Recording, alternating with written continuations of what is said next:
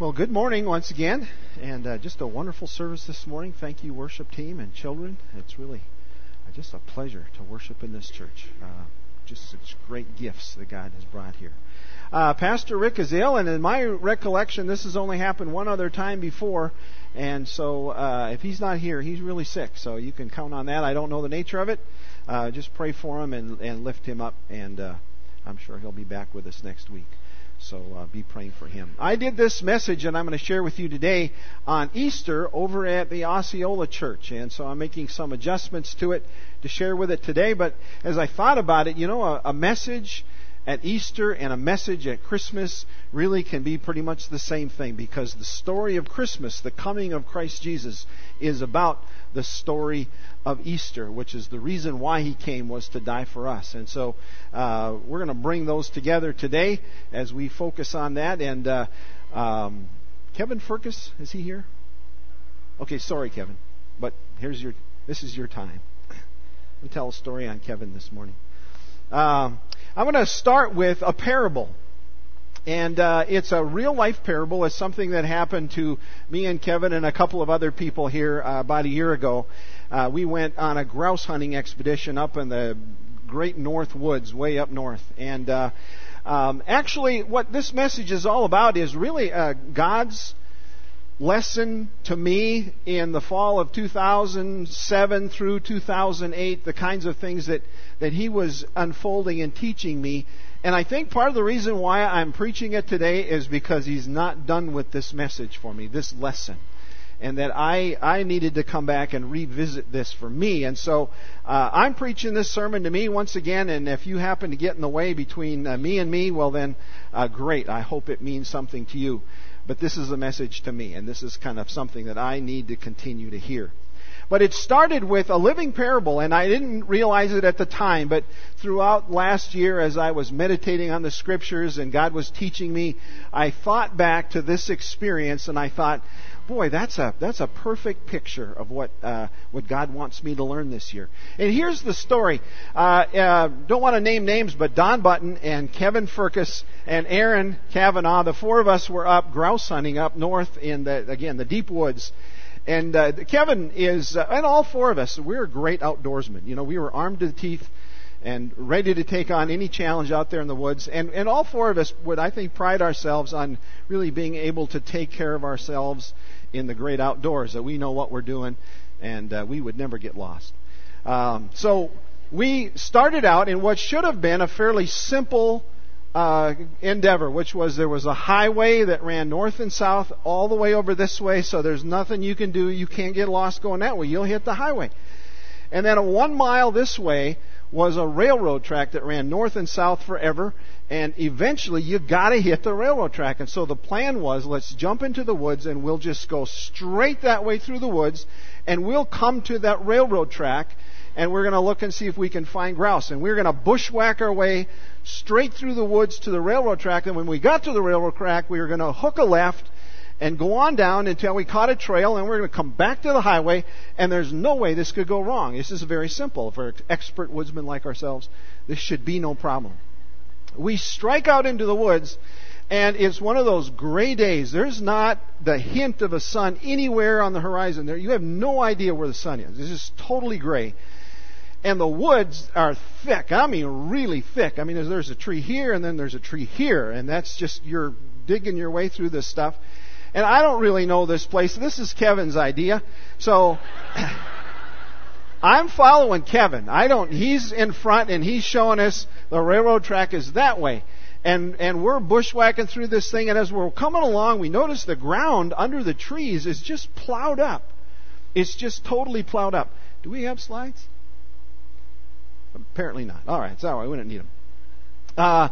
They're completely plowed up, and we're kind of debating what could do this. It's just like a plowed field under the trees. What could possibly dig up all this dirt? And we're walking along. All of a sudden, we come to a clearing, and it's a pig farm.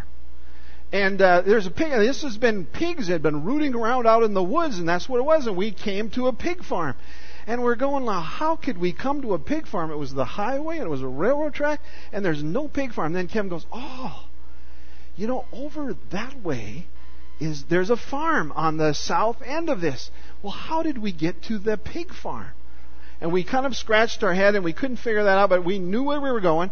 So we turned right around, we went straight back into the woods, and we went straight to the railroad track again, and off we went, and we went bushwhacking through this thing, and all of a sudden we came back to plowed fields and back in, and there's the pig farm again. How in the world could we hit the pig farm a second time, us expert woodsmen and with a great leader like Kevin out front?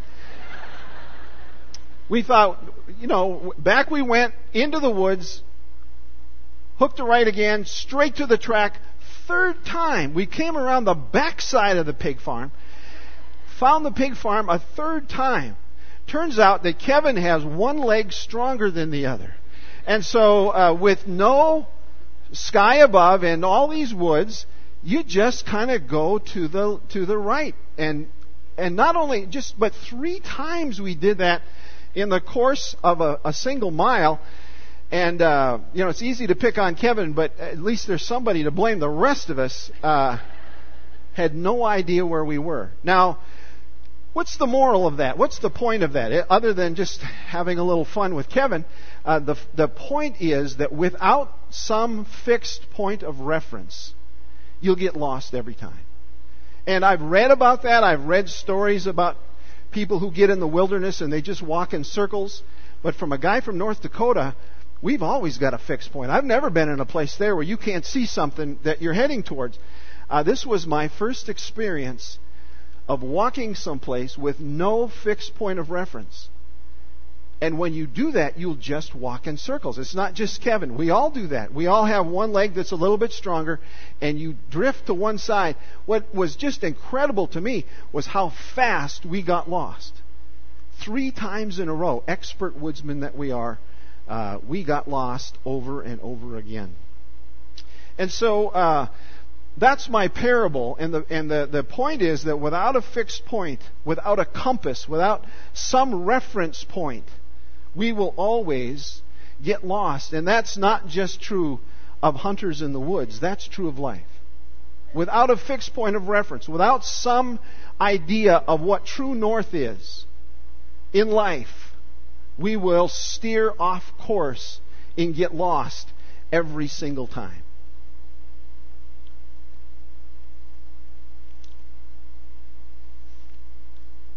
This is not going to happen? That's fine. We won't worry about it. I just want to make sure. My outline for the day is basically this. We start with the parable of the pig farm, and I want to talk about what our fixed point is. And everybody knows that the fixed point is the person of Jesus. But I want to be more specific in an understanding that fixed point of Jesus is Jesus as He loves, and that we need to love like He does. And we need to define that love, and then we need to see how Jesus modeled that love, a propitiatory love. And I want to explain that to you, and then draw the conclusions for me, and maybe they'll hit you as well. So let's start with Hebrews chapter 12, verse 2. And if you've got your Bible, just want to reference that. That tells us that Jesus is the fixed point of reference that God has given us in our life, and that we should follow Him. Hebrews 12:2 says that we are to fix our eyes on Jesus, the author and perfecter of our faith, who for the joy set before Him endured the cross, scorning the shame, and sat down at the right hand of the throne of God. Hebrews 12 tells us that Jesus is the author and perfecter. You could say trailblazer. He's the trailblazer of our faith. That He is the one that came to this earth, that took on humanity as a little baby, and then grew up to be a man, and lived His life on this earth, demonstrating for us the way that we should go. He laid out the trail for us that we should follow. And so trailblazer means that someone that goes ahead, and then they put those marks on the tree or piles of rocks along the way to blaze the trail, to leave those blazes along the trail so that you can see where it is that you're supposed to go. Every part of the United States has got, for us Europeans anyway, has some kind of trailblazer that went before us. Lewis and Clark blazed the trail up through the Missouri River and opened up the West. A guy by the name of Jumpin' Jolly Roulette blazed a trail from Winnipeg to Minneapolis and opened up that whole region in between those two areas.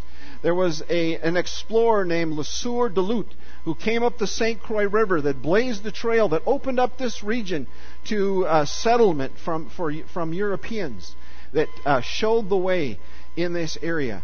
For our Christian life, Jesus Christ is the trailblazer, the one who comes first, that shows us the way that we should go and the way that we should live. And so my point here is that as followers of Jesus Christ, if I say that I am a Christian, and that if I say that I follow Jesus as my author and perfecter, as the trailblazer of my life, if I claim that I am His disciple, then I will do family, I will do marriage, I will do parenting, I will approach my work, I will bring my money, I will bring my career, I will do the way I do church, the way I relate to friends. Everything in my life should be governed by what Jesus has taught and what He modeled and what He commanded. Jesus is the trailblazer. He's the way that we should go. He governs how it is that we live our lives. And so if we claim to be followers of Jesus, we will fix our eyes on Him, and we will study Him with all of our heart and all of our might, and we will live to the best of our ability by His empowerment the kind of life that He lived. So we need to follow Him. And Rick shared with us from Romans chapter 6 just last week. And I'd like to read from that passage again. Romans 6, 4 through 8 says that we were therefore buried with Him through baptism into death, in order that just as Christ was raised from the dead through the glory of the Father, we too may have a new life. And if we have been united with Him like this in His death, we will certainly also be united with Him in His resurrection. For we know that our old self was crucified with Him, so that the body of sin might be done away with, that we should no longer be slaves to sin. This is talking about this identity that we have. If we are followers of Jesus, if we are Christians, that when Jesus died, as I put my faith in Him, I have been identified with Him. And I died with Christ, as Rick shared with us last week. I died with Him on that cross. As Jesus hung on the cross, by faith I hang on that cross with Him. And I have died with Him. And I am placed in the tomb with Jesus. I've been identified with His death. And I've been placed in that tomb with Jesus. And when Jesus Christ was resurrected to new life, I was resurrected to a brand new life. And so the Bible says that I am a new creation in Christ Jesus. That I have been crucified with Christ. It is no longer I who live, but Christ who lives in me. That's the new me. The new Ron Burgett is the Ron Burgett filled with the person of Jesus Christ. That's who I am. And why is it? What's the end result? That we should no longer be slaves to sin. It's so that our lives will change. It's so that we will be different kinds of people. We will become more like Jesus Christ. We will look like Him. We will act like Him. In all the categories of our life, we will follow Him and do what He says. And we'll do it His way. Now, this is the big idea of my message. This is the point. The point is that Jesus is the fixed point of reference for our lives. And the rest of my message is this, that Jesus is love. So if Jesus is the fixed point, and I need to fix my eyes on Him and follow Him, where is He going? How is He leading? What kind of quality of life is He leading us into? What kinds of thing does He draw us into? He draws us into a life of love. And it's everywhere in Scripture. It's the summary of what it means to follow Jesus. 1 Timothy 1:5, the Apostle Paul says that the goal of our instruction, he's saying, he as the Apostle Paul, as a follower of Jesus, the whole point of his instruction and the commands that he gives is love.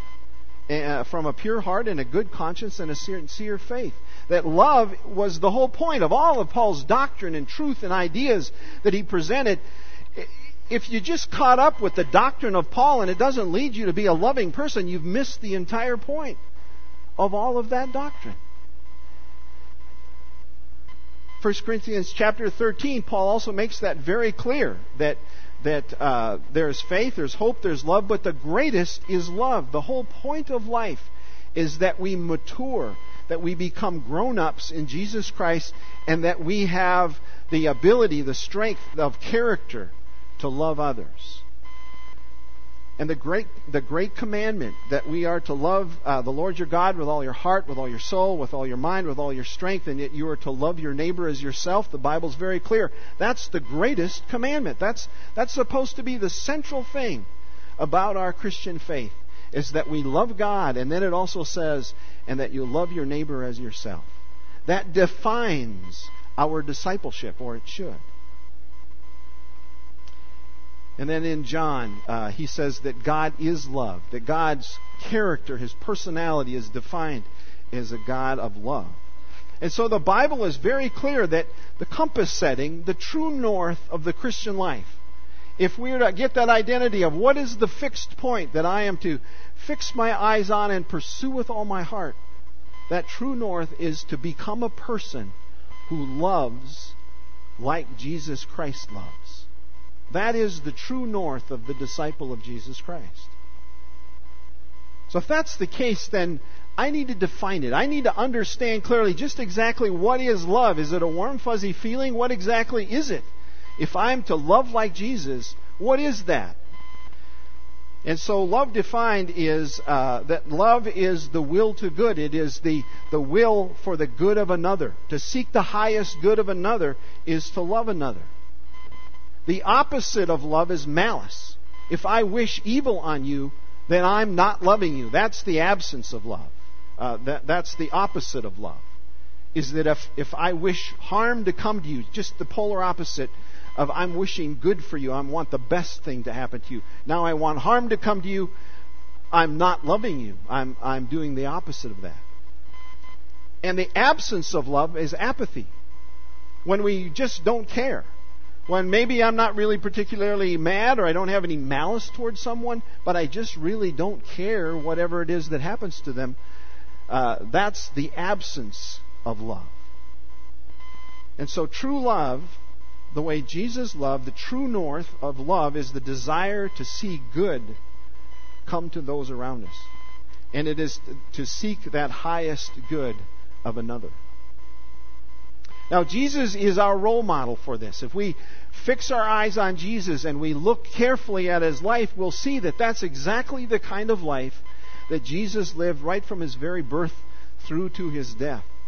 To follow Jesus is to love like Him. And this is what His love was like. If you've got your Bibles, turn to 1 John chapter 4, verses 7 through 12.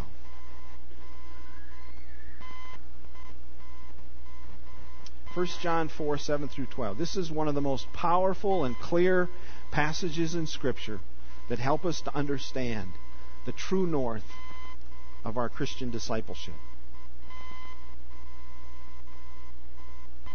Here's what John writes. Beloved, let us love one another, for love is from God, and everyone who loves is born of God and knows God. The one who does not love does not know God, for God is love.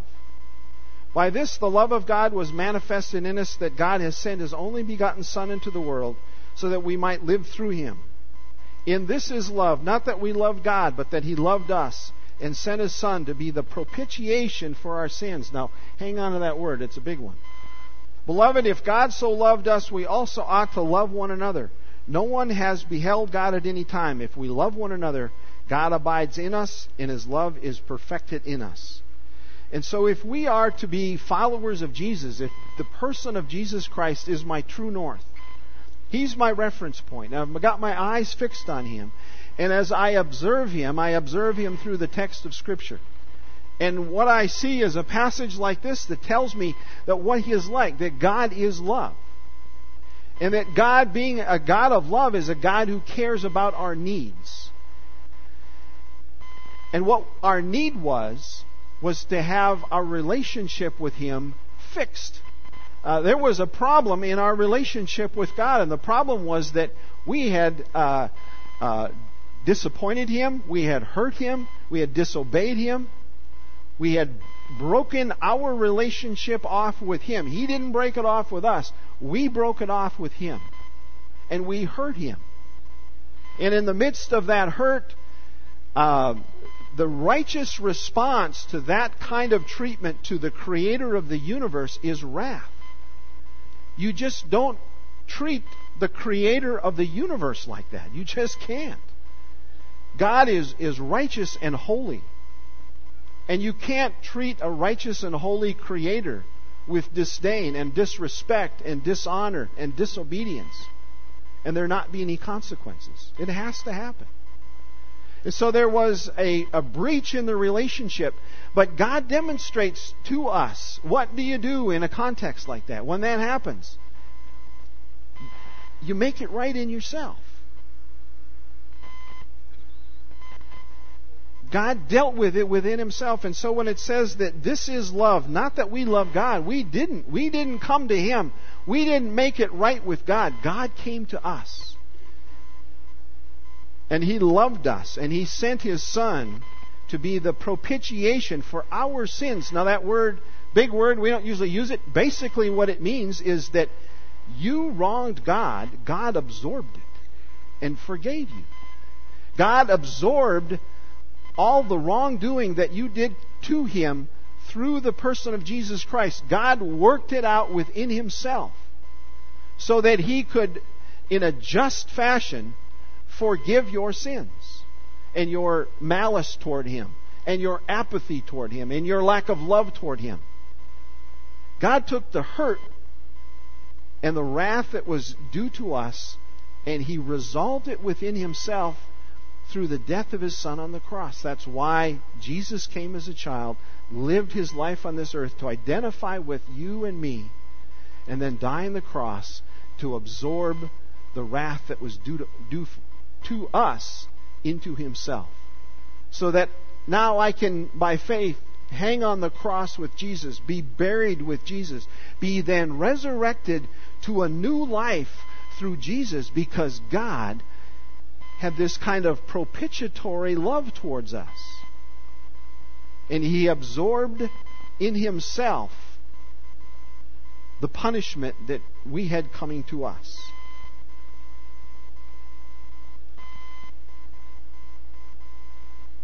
And then John kind of brings it back to us.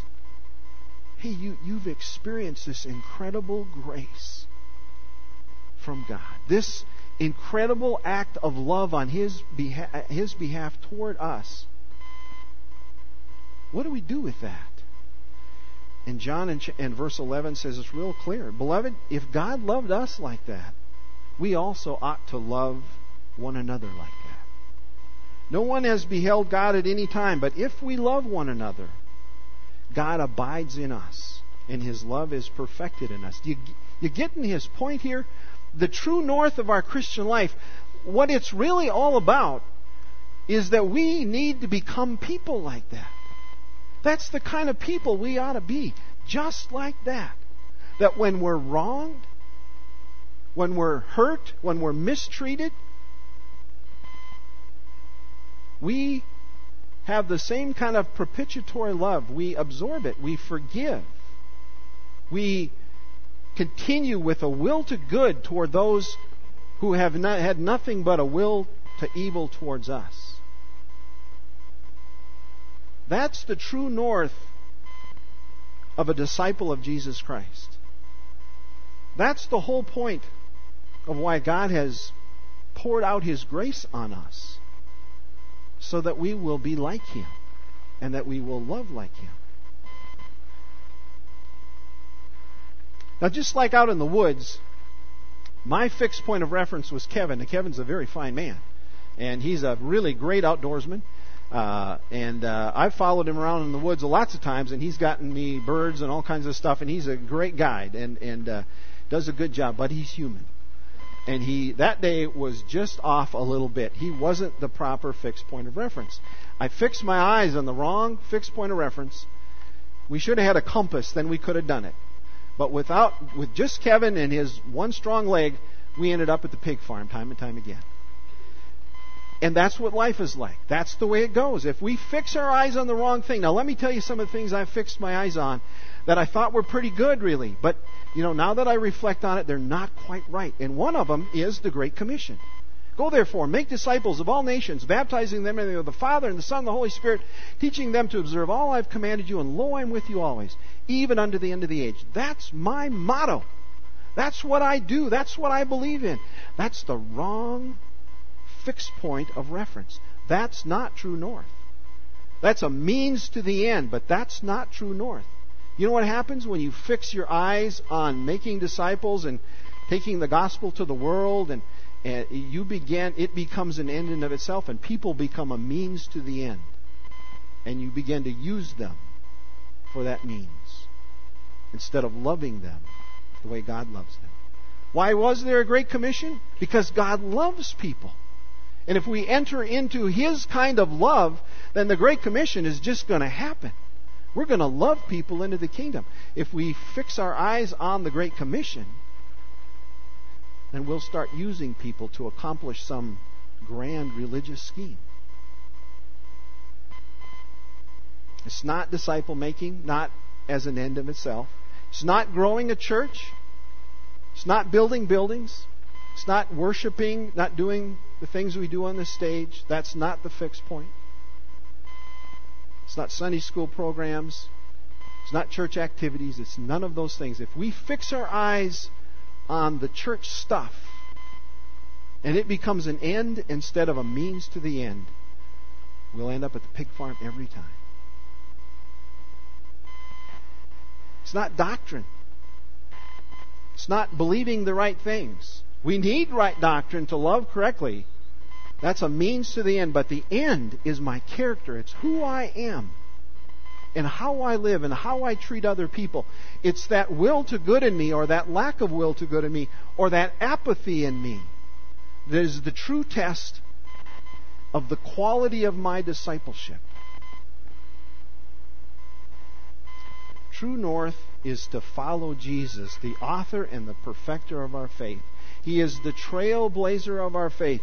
And if you look at the trail markers, if you look at what He has said that we are to do, what is it that was the end product that we are to measure? It's the quality of our character, our ability to love, how we treat people, how we relate to people. That's the end game. And so the lesson that God was teaching me this last year, and you know what? What happens? Here's what I think God does. It's part of those trail markers along the way. He will give you, He certainly has me anyway, giving you tests of your love. He will give you a relationship that's difficult, that's a challenge. Someone that you'll need to forgive, and you will be given the opportunity to forgive, and God will put you in those contexts, and then He'll watch to see, how do you respond to that?